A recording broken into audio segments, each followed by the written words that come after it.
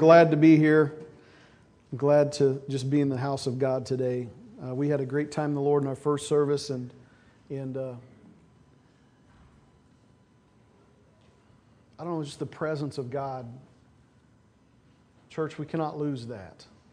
I mean, I made reference to our core values earlier, speaking to our seniors in the church, but also, you know, we're a church that's founded upon the manifest presence of God. We cannot lose it. Amen? In every situation, in every circumstance, to allow God to minister as He sees fit and to be patient. And as I said a while back, a minister friend of mine said that so many church services that he goes into where the opportunity is not even left open for a person to be obedient, for the gifts to not be welcome, and for somebody to, you know, it's so structured that it moves from one thing to the next, to the next, to the next, that there's no opportunity for the Spirit of God to move. He's a gentleman, folks. He's not going to force His way in. We've got to be open and we've got to be welcoming to Him. And I just thank God that in both services that the Spirit of God's moving. And while it may be in a little different format or whatever, we've had 2 weeks in a row in our early services where a word has been given on a personal basis rather than in a public setting, and it's all been right on. And I just thank God for the moving of the Holy Spirit in our services. It's by Him that, you know, Christ was raised from the dead. The same Spirit that raised Christ from the dead is now within you and I. He is within us. And He's moving through us and in this service, and He's bringing change and bringing light to hearts and just opening eyes. While I understand the Word's got to be shared, we've got to have both, folks. We've got to have the Word of God spoken. We've got to have the Word of God shared and empowered and propelled by the Holy Spirit. But we also have got to have opportunity and time for the Spirit of God to bring an experience into our life, that experiential part of God, that relational, that intimate part of Christ to minister to us. It's so vital. I know you know that. But as your pastor, I just have to remind us over and over again the importance of that. Amen? Amen. This morning, we're going to be speaking about True North again, only this one's going to be encouraging. I'm sure some of you are going, what, the last 4 weeks haven't been encouraging, Pastor Bob? For those sick people like me, they are. I love to be challenged. I love to be, you know, the Word of God to be in my face, confrontational. And it's, as a pastor, you got to step back sometimes and realize that not everybody's like you. You know what I mean? So, but the truth of the matter is this wasn't my doing. This was God's doing today. While the last few weeks have been kind of confrontational, have been challenging, Hebrews 12 says this in verse 5, "And have you forgotten that word of encouragement that addresses you as sons? My son, do not make light of the Lord's discipline, and do not lose heart when He rebukes you, because the Lord disciplines those He loves, and He punishes everyone He accepts as a son. Endure hardship as discipline. God is treating you as sons, for what son is not disciplined by his father? If you are not disciplined, and everyone undergoes discipline, then you are illegitimate children and not true sons." You say, why do you say that this morning? I want to encourage you today that as we've spoken about some topics that maybe are not popular in our culture over the last few weeks, it's been done because God is a God of love and discipline for His children. God loves you, church. He loves me. And there's nothing He wants more than for your eyes and for my eyes to be open to His mind instead of the mind and attitude of the world. We'll be talking a little bit about that today, but just please know as we go through this, and as we've gone through the last week, several weeks, God just spoke to my heart and said that I need to remind you that you are the apple of His eye. You're His children, His precious children. If you are a believer in Jesus Christ, He's not only gone to the cross for you, He's not only raised from the dead for you, He didn't only shed His blood for you, but He makes intercession for you this day. He sent His Holy Spirit to take something that was unclean, something that was impure and sinful and unholy, and He allowed by His Spirit to make you a new creation, and interwoven with your spirit is His Spirit, and He is with you. He loves you.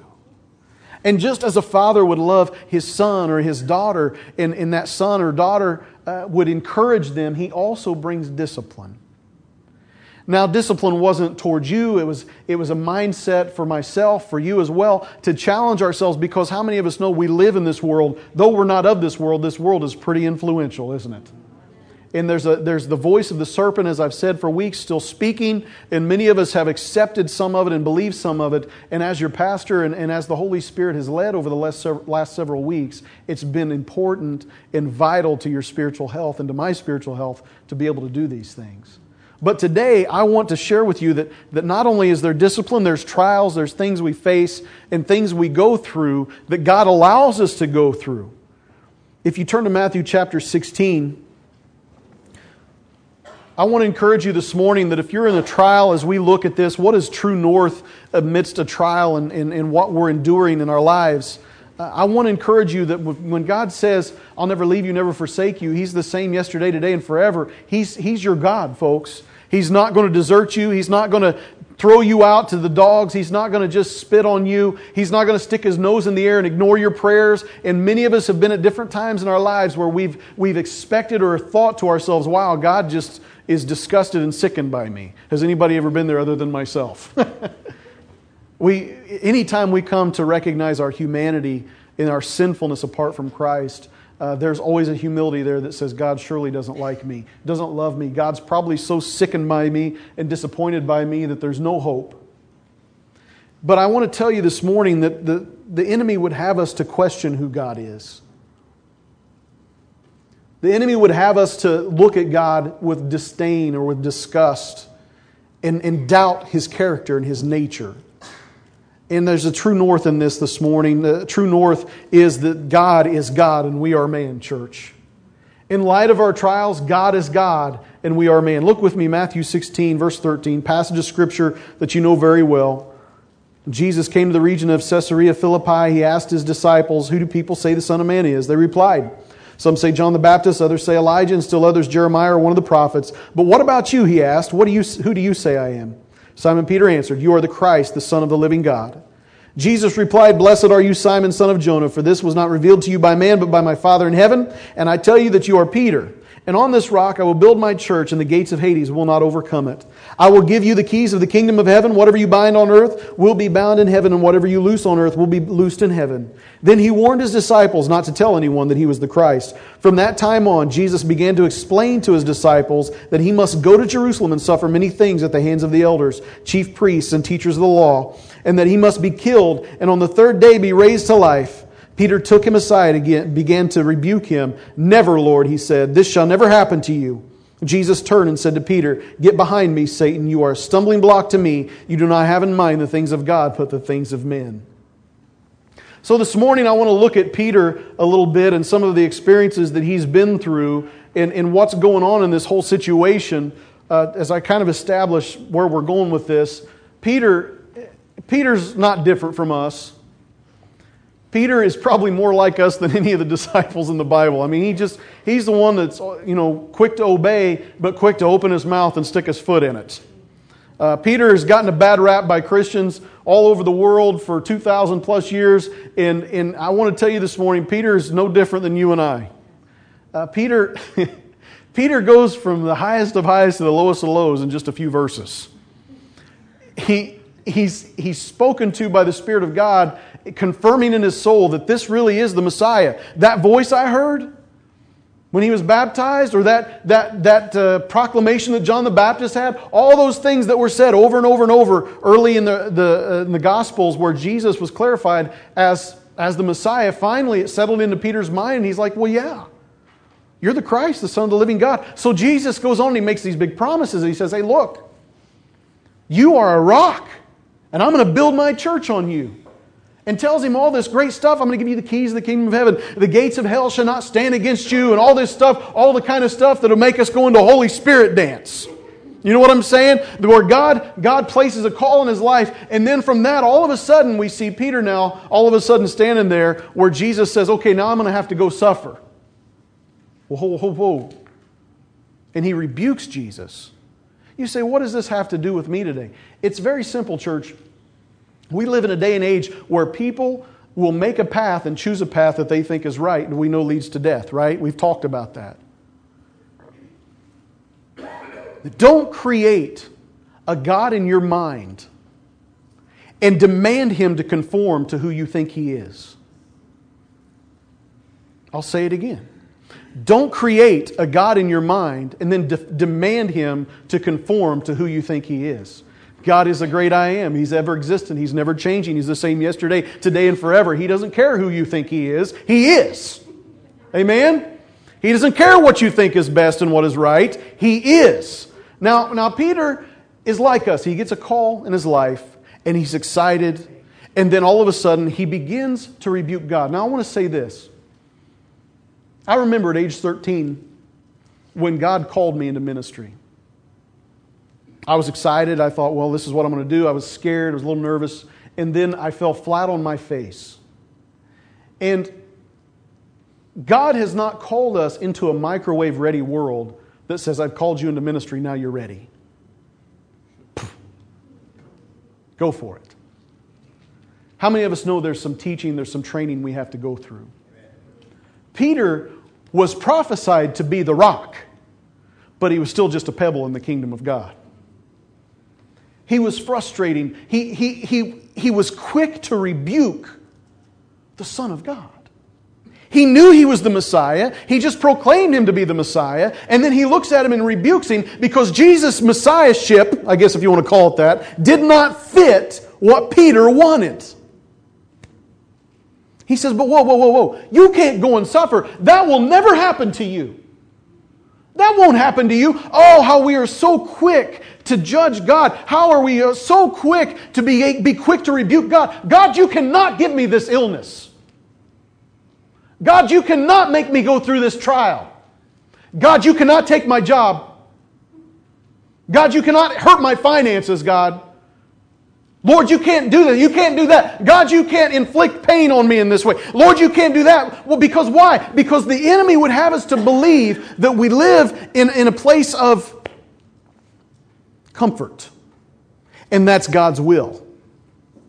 You see, Peter looked at Jesus and saw the Messiah to come and set up His kingdom and reign forever and to set up His kingdom on this earth and that nothing would come against it and that once now this Messiah is here, it's all good for us. We have no more problems and now He's going to rule and reign. We're going to rule and reign with Him. Oh, but I'm going to go suffer. Whoa, wait a second. That's not the plan, Jesus. And Jesus says it is the plan. Get behind me, Satan. You have the things of man in mind and not the things of God. I used to tell people, and I've said before, if you're mad at God, you just will go ahead and tell Him because He already knows what you're thinking. But then God corrected me on that this last week, and He said, don't you dare open your mouth against me.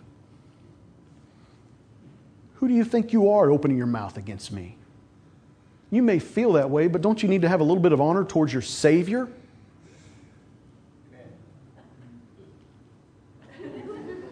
I said it in ignorance, Lord. For a person to be quick to rebuke God when He hasn't conformed to what we think He should have been, it only reveals our hearts. It reveals who we are, this faithless, unbelieving attitude, the unbelieving that caused Christ to suffer and to be grieved, the unbelieving attitude and faithless attitude that grieves the Holy Spirit within us, inside of us as we're faithless and as we're angry at God because things didn't work out exactly like we thought they should work out. You say, why are you doing this True North, Pastor Bob? It's not a morality issue. It really kind of is, folks. This isn't something that you're going to hear on CNN. This isn't a trivial aspect that's ever going to be proclaimed through our school system or through our government or in the news media. But I'm telling you today, in God's eyes, for us to be unbelieving because He hasn't conformed to who we think He should be rather than who He is a dangerous, dangerous place to dwell. You see, for Peter, we know that he became that rock. Didn't he? He became that rock. But if he would have remained in a carnal mindset, if he would have remained in an attitude toward Christ and toward God that was carnal, that says, hey, my life should be pleasing, then he would have become a Judas Iscariot. Judas, who thought, wow, everything's going to work out this way. I'm going to turn Christ in. I'm going to make a little money, and I'm going to force him to set his kingdom up like he said he would. I'm going to force him to do this. But the truth of the matter, folks, it is not how it worked out. All of a sudden, wow, Jesus is really dead. Wow, Judas, it didn't really work out like I thought it was going to work out in my mind. Satan had entered into him, and he continued with that fleshly, carnal mindset, and he's going to press the kingdom of God into the world, and all of a sudden he's gone, he's dead. Instead of repenting, what did he do? He killed himself. Church, we cannot make God conform and to fit into a box like we want. We have to see who God is in light of the Word of God, because if we don't look at Him in light of this book right here, we run ourselves down a dangerous, dangerous path. Amen? So secondly this morning, first,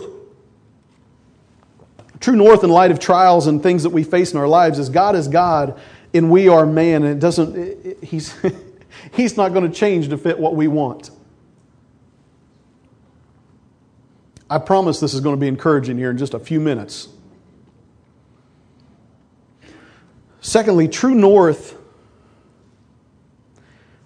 as we get into the second part of it, I guess, I got 3 more points to make. I want to make them out of this passage of Scripture. If you turn to Luke 22, we see Jesus preparing and eating the Passover meal with the disciples. He addresses the fact that He's going to die and His betrayer. He settles a dispute about who's greater in the kingdom of heaven. Then He teaches them that He's conferred the kingdom onto them, giving them all this wonderful stuff. And then in the middle of it all this teaching, this promise and everything else, in the middle of it, Peter gets this from Jesus. Luke 22, verse 31. He says, Simon, Simon, Satan has asked to sift you as wheat. But I have prayed for you, Simon, that your faith may not fail. And when you have turned back, strengthen your brothers. But he replied, Lord, I am ready to go with you to prison and to death.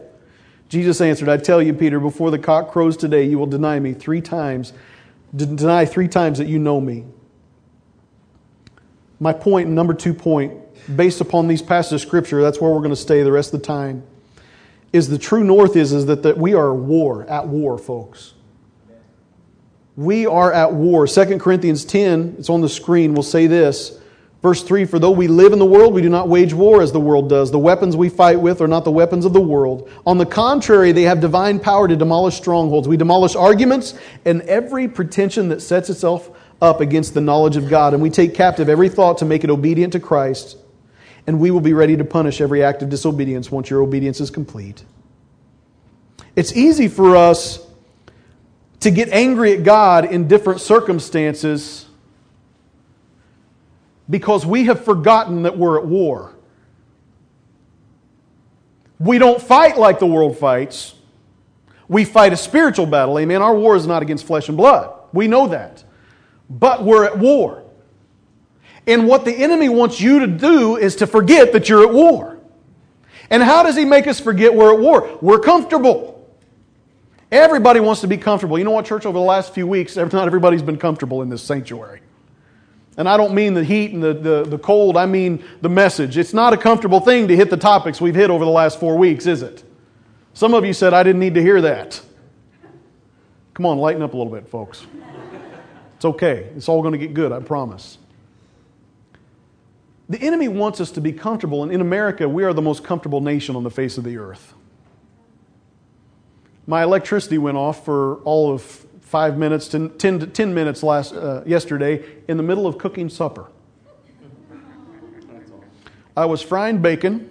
Can I get an amen? Let's just rest in the presence of that for a second. Bacon. Bacon tomato sandwiches, fresh garden tomatoes. Can't beat that. And I was frying up some zucchini. And all of my electricity went out. Oh, and Alyssa was sweeping. And we were doing laundry. But anyway, it went out and I'm like, so I hurried up and I thought I'd save it and I threw it all in the grill. I rigged it up and I had it still frying. I'm like, yeah. I don't like to be inconvenienced, folks. We don't like to be uncomfortable, do we? The one thing about a war, I'll share this with you. I have been to Patriots Point, which is down in South Carolina, I believe. Neat place. I encourage you encourage you to go. Is that Charleston, honey? It's Charleston. It's kind of like, anyway. Charleston. It's kind of like Worcestershire sauce, isn't it? Nobody can say it. Charleston, Patriots Point, Charleston. There's a aircraft carrier there. There's a submarine there. There's a battleship there. There's a naval base replica of one that was in Vietnam. I have seen the inside of helicopters. I have seen the inside of tanks. I've seen the inside of military vehicles. I've been in those ships. I have been in all those places. I have been in that one, the Navy set up, the one from Vietnam. I've been inside those buildings, outside those buildings. I've walked that place. I have even checked out the toilet like they had it in Vietnam. I'm going to tell you something. One thing our military does not do is design things for comfort. You want to know why? We're at war. And if you're comfortable, you forget the threat that's going on around you. There is no, if we had all of our military things and it was all set up with these plush lounge chairs and couches and televisions and video games and all the best of everything in the world, which I know they have some of that stuff, but there is this not a focus for us to focus on those things, but for us to focus on the real task at hand. And the tendency for us in American Christians is to forget the task at hand and embrace the comfort. We've forgotten that we're at war. And when you forget that you're at war, you think there should never be an attack. It happened 10 years ago on 9/11, didn't it, folks? We had no idea we were at war. Never mind the bombing a few years earlier. Never mind all the threats and everything else. That could never happen. I'm going to tell you what. People have 9/11 experiences in their spirit and in their life all the time because they forget they're at war. And they love comfort. And I'm going to tell you what comfort brings into our lives. If you remember the rich man and Lazarus who laid at his gate covered with sores, and he goes and Lazarus is taken to Abraham's bosom. The rich man is in hell, and they look across, and he's saying all these things. I just want a drop of water on my tongue. And Abraham looks at him. He says, "Look, your whole life you've had everything you wanted. Lazarus is here now, receiving the comfort he did not receive on earth." You see, church, it is a morality issue.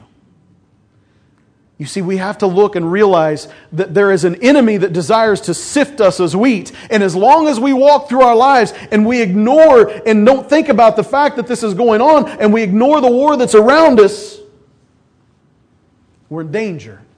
The true north is, folks, is there is a war going on around us, and we have to be ready and willing to recognize that there's an enemy at hand. Excitingly, this is really cool.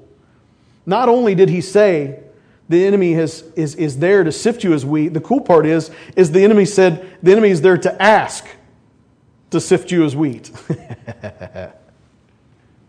Not only do we not fight with natural flesh and blood things against our enemy, but our enemy can't even fight us like a regular enemy would fight. He's got to ask permission. Satan has asked to sift you as wheat. You see, this is the good thing. You ready? As a child of God, if you face a trial, it's got to go through the God filter, man. The enemy's got to ask. And what that means is if the enemy's got to ask to hurt you or to harm you or put you through a trial, then God's got a purpose for it. If God's got an okay thing for it, and God is good, and there's not anything evil in God, He looks at you and says, "I love this child, I'm going to help this child." Sure, you can afflict him. Consider my servant Job. Satan says, "Well, you won't even let me touch him. You got a protection around him. You won't let me do anything." He said, "Okay." He said, "You can do anything you want, but you can't touch him physically." God puts limits on what the enemy can do to us. While we're in a battle, while we're in war, they don't just have free reign to attack however He wants to attack. God says, "Okay, I'll let you do this, but that's it. No more, no further." And then with Job, we saw in the Word of God where it was clear. He said, "Okay," He said, "Surely if you let me afflict him physically, he'll curse you." God said, "No, I'll let you afflict him physically, but you can't kill him." So Satan takes everything, sends boils. The only thing he leaves is a nagging wife that says, "Curse God and die." I can imagine Satan's going, "I'll take that, I'll take that, I'll take that." I'll leave her. I think I could use you yet. Husbands, don't be looking at your wives. So all these things happen, and we know that he left with more. And God loves us, and regardless of what He brings into our lives, 1 Corinthians 10:13 says, "No temptation has seized you except what is common to man, and God is faithful." Everybody say faithful. He will not let you be tempted beyond what you can bear. But when you are tempted, He will also provide a way out so that you can stand up under it. With Job, he knew what he could bear. He knew. And what's the point if he would have killed Job? What's the point then? Because he wouldn't have had to go through the test. He would have entered his reward. He was a righteous man. Job could take everything, even death. You say, why do you say that? Because even if they kill us, they can't kill us. Like Pastor Mark always used to say over and over, even if you kill me, you can't kill me. My friends, whatever it goes through, I'm telling you, even if it leads to death, you are still in the hand of God. If there's a trial, yes, you're at war. Don't you dare forget it. But know this, that the enemy's got to ask before he casts some kind of an onslaught on you. Got to ask permission. What a sissy. Please, may I hurt your kids? All right. But you can't kill them. Okay. Some would say, well, he's a deceiver and a liar. How do you know he's going to obey God? How do you know? Because look, God is God. He doesn't have a choice but to obey. He has to. You read the book of Job. Did he obey God? Yeah, he had to. He did all of it. He couldn't kill him until God says, he couldn't even touch him until God said, go ahead and touch him. And then he touched him and he still couldn't kill him. Secondly, this morning in light of this same passage, true north is that we aren't abandoned in our trial. The humorous thing about this is he said, Satan has asked to sift you as wheat. And then he just looked at Peter and said, but I have prayed for you. Well, gee, thanks. What's that mean? You didn't tell him no? Maybe you could have told him, no, Lord. No, he said, no, but I prayed for you. And here's the thing. Everybody always focuses on the prayer thing. I want you to know this. I don't want to focus on prayed for you. I want to focus on the I. I have prayed for you. I have. I have. Not just anybody. Me, Messiah, the Son of the living God. I have prayed for you. In the mentality in our day and age today is when somebody says, I'll pray for you, that means they're not there. That means they're off somewhere else. That means they're thinking of you. Yes, that's a nice thing, but I'll pray for you. This is the Messiah. I have prayed for you. You see, we all have this mentality of comfort that says, like Psalm 23, that He's going to lead us beside still waters. He's going to quiet our souls and all that stuff about Jesus. But we forget that He walks with us through the valley of the shadow of death. We forget that He prepares a table for us in the presence of our enemies. He doesn't say, folks, that we're never going to have a trial. But He says He's going to walk through it with us, amen? And He's going to prepare for us a table in front of our enemies. He's going to mock the enemy by feeding us and having fellowship when we're surrounded. And not only that, He said, then I'm going to anoint your head with oil in front of Him.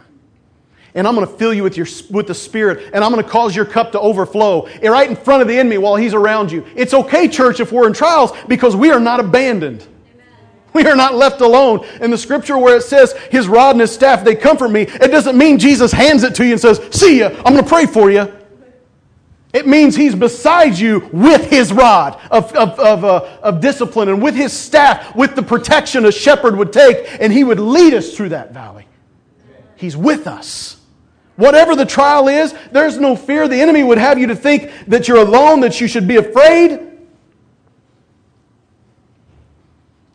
The world would say there is no God and He's not with you. Curse God and die. Sound familiar? I'm here to tell you though, just as He prayed for Peter, He's praying for you today. Tell me, I have prayed for you. Have you ever had somebody stop and pray for you? Have you ever had somebody stop their busy schedule of all the things going on in their lives and stop and take 2 minutes to show up at your house, to take your hand, to take you out to a meal, to stop in a car and say, hey, look, I know you're going through something, man. I'm going to pray for you. I'm going to pray for you right now. It's encouraging, isn't it? It's encouraging on Thursdays to do visitation, go to people's homes and see them and talk with them and pray with them. They're encouraged by that. Can I tell you today that the God of the universe sets aside some of His agenda and says, I have prayed for you. I am praying for you. Hebrews says that He lives to make intercession for us. That's our high priest. I prayed for a prostitute the other day. An ex-prostitute. It was on accident, folks. I had no idea. Gentlemen, if you're in a car by yourself and there's a lady walking down the road in the middle of nowhere, don't even slow down to ask if they're okay, because they jump in before you even know what happened.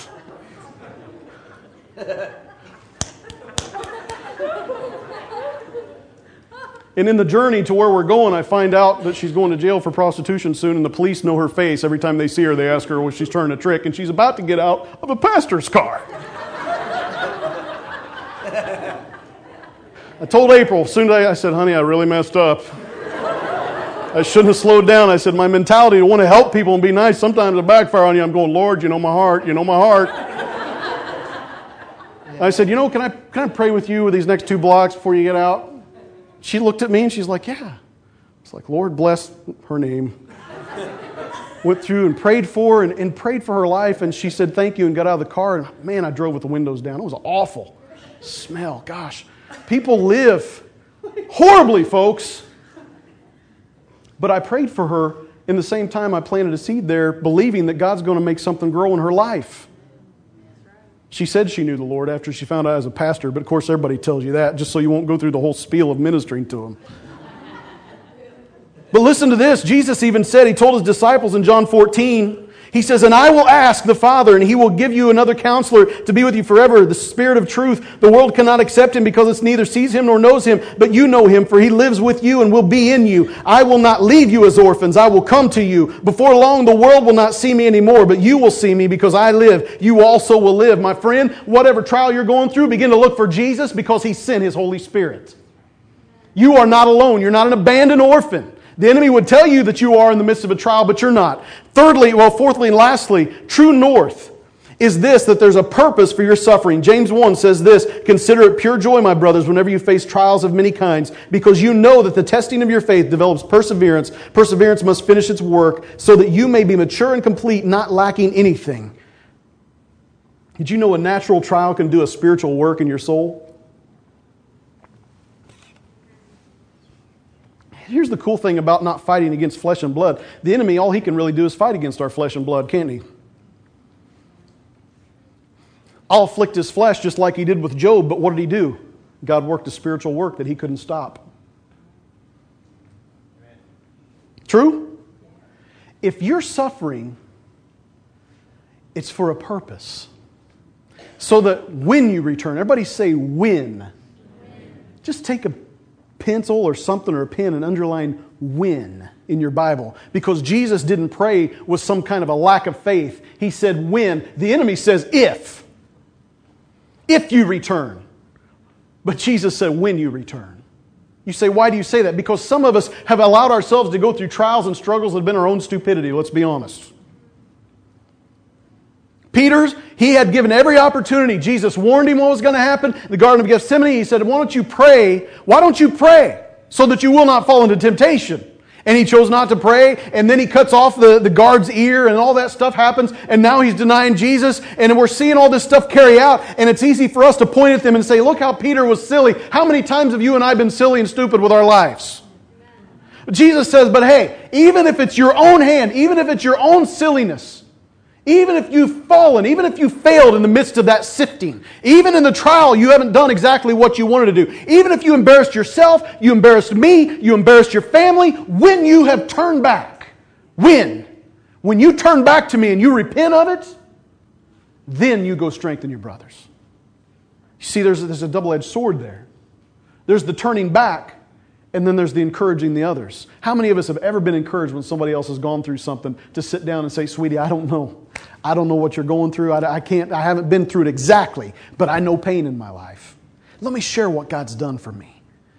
Let me share how there was a few years back when this happened and that happened, and I began to question God, and I began to get fearful, and then I thought, oh no, there's going to be a bad end to this, and I started to struggle, and I made some bad choices and bad decisions, and then I looked up and I realized how wrong I was, and I repented, and God forgave me, and now I'm standing before you today to show you how He's restored me, how He's blessed me, how He's helped me walk through the valley of the shadow of death, how He's prepared a table for me in the presence of my enemies, how He's mocked them by filling me with the Holy Spirit, and my cup is is overflowing in front of them, and He's saying, look, you want to attack them, that's fine, but I'm going to anoint him, and he's going to be ready for it. I can tell you over and over and over and over again how people have encouraged me. I've been able to encourage people on the other side of the trial. It is not here to destroy you. It is here to strengthen you. He is not here to destroy you. I don't care what it is. I don't care how bad it is. I don't care what it looks like. I don't care what the doctor said. I don't care what the society's telling you. I don't care what the outlook is. My friend, I'm telling you, if you are a child of God, if you have surrendered your life to the King, everything's got to go through Him. Everything's got to have His yes on it. And His yes has boundaries. And the enemy cannot go outside of those boundaries. And God's boundaries will not destroy you. It will strengthen you. Peter had a choice. Will I hear this? Will I receive it? And when I have returned, will I encourage others? Here's what the enemy wants you to do after you've gone through a trial, after you've made some mistakes, after you've been silly and stupid. What he wants you to do is to remain silent. Protect your ego. Protect what it is that you've said and done, because what will people think of you? Who are you to speak into somebody's life, oh great Christian, with this problem? Peter's been beat up by those people for way too long. Are you encouraged by Peter's mistake today? We have a Savior that not only prayed for him, but He prays for us. And that sentence doesn't end with an if. It's a when you have returned. And there is a purpose. There is an encouragement that will take place. Is some of it your fault? Probably. As Amber comes, is some of it your fault? Probably. Could you have done things differently? Probably. Could you have not said that? Probably. But like Peter, do you still have a promise on your life? Yes. Is God developing you to fulfill that promise? Most definitely. I'm just crazy enough to believe that even in our immaturity, even at times when we've done things that are silly, that God still will take it and use it to develop us. I'm just that crazy. Now, does that mean we run out and do it? Absolutely not. But it's there to encourage you that even when you've made failures, to know that God's there and He's fixing it. Not just taking away the problems, but molding and shaping you and preparing you for leadership in this war that we are in. So my friend, when you get angry, and a trial comes and you're angry at God and say, you can't do this, that's not my God. Remember that over the last few weeks, there are people that accepted the teachings that the Word preaches against because their God is a loving and merciful God and doesn't believe that their God would punish sin. That's a dangerous path. Don't get angry at God and throw a temper tantrum. Why? Because that's okay for a 2-year-old. Right? Temper tantrums are a little bit cute when they're 2. By the time they get 4, it's a little not quite as cute anymore. By the time they get 6, it's really lost its cuteness. And by the time they get 8, 10, 12, 14, 16, 18, 21, 26, 30 years old, if they're still throwing those angry temper tantrums, it's quite disgusting. There's mercy with God, folks. And He does know your heart. But as we mature and grow, we should stand and understand and get to a point to where there's a calm amidst the storm because we have faith in the one who is faithful. So, Pastor Bob, are you judging me because I've been struggling with this and frustrated? Absolutely not. As a matter of fact, we're going to have prayer right now. And I'm going to open these altars up for everybody. I mean, anybody who wants to come seek the Lord for any reason, you can. I'm going to open those altars up. And if you're here and you have a need, say you're going through a trial, or you have a family member that's struggling with something, or if you have something that you can encourage somebody with and you just need the strength to be able to do it, we're going to come alongside you and pray with you. Not only has Jesus prayed for you, but I pray for you. And your friends and the people that will gather around you will pray for you. We will not leave you. We'll walk through this with you. Whatever it is. So that when you come through it, you'll strengthen others. Amen? Even if it was only by your own foolishness that you got in this situation. God is able to take the messes that we make in our lives and use them for good. Amen? You stand with me this morning.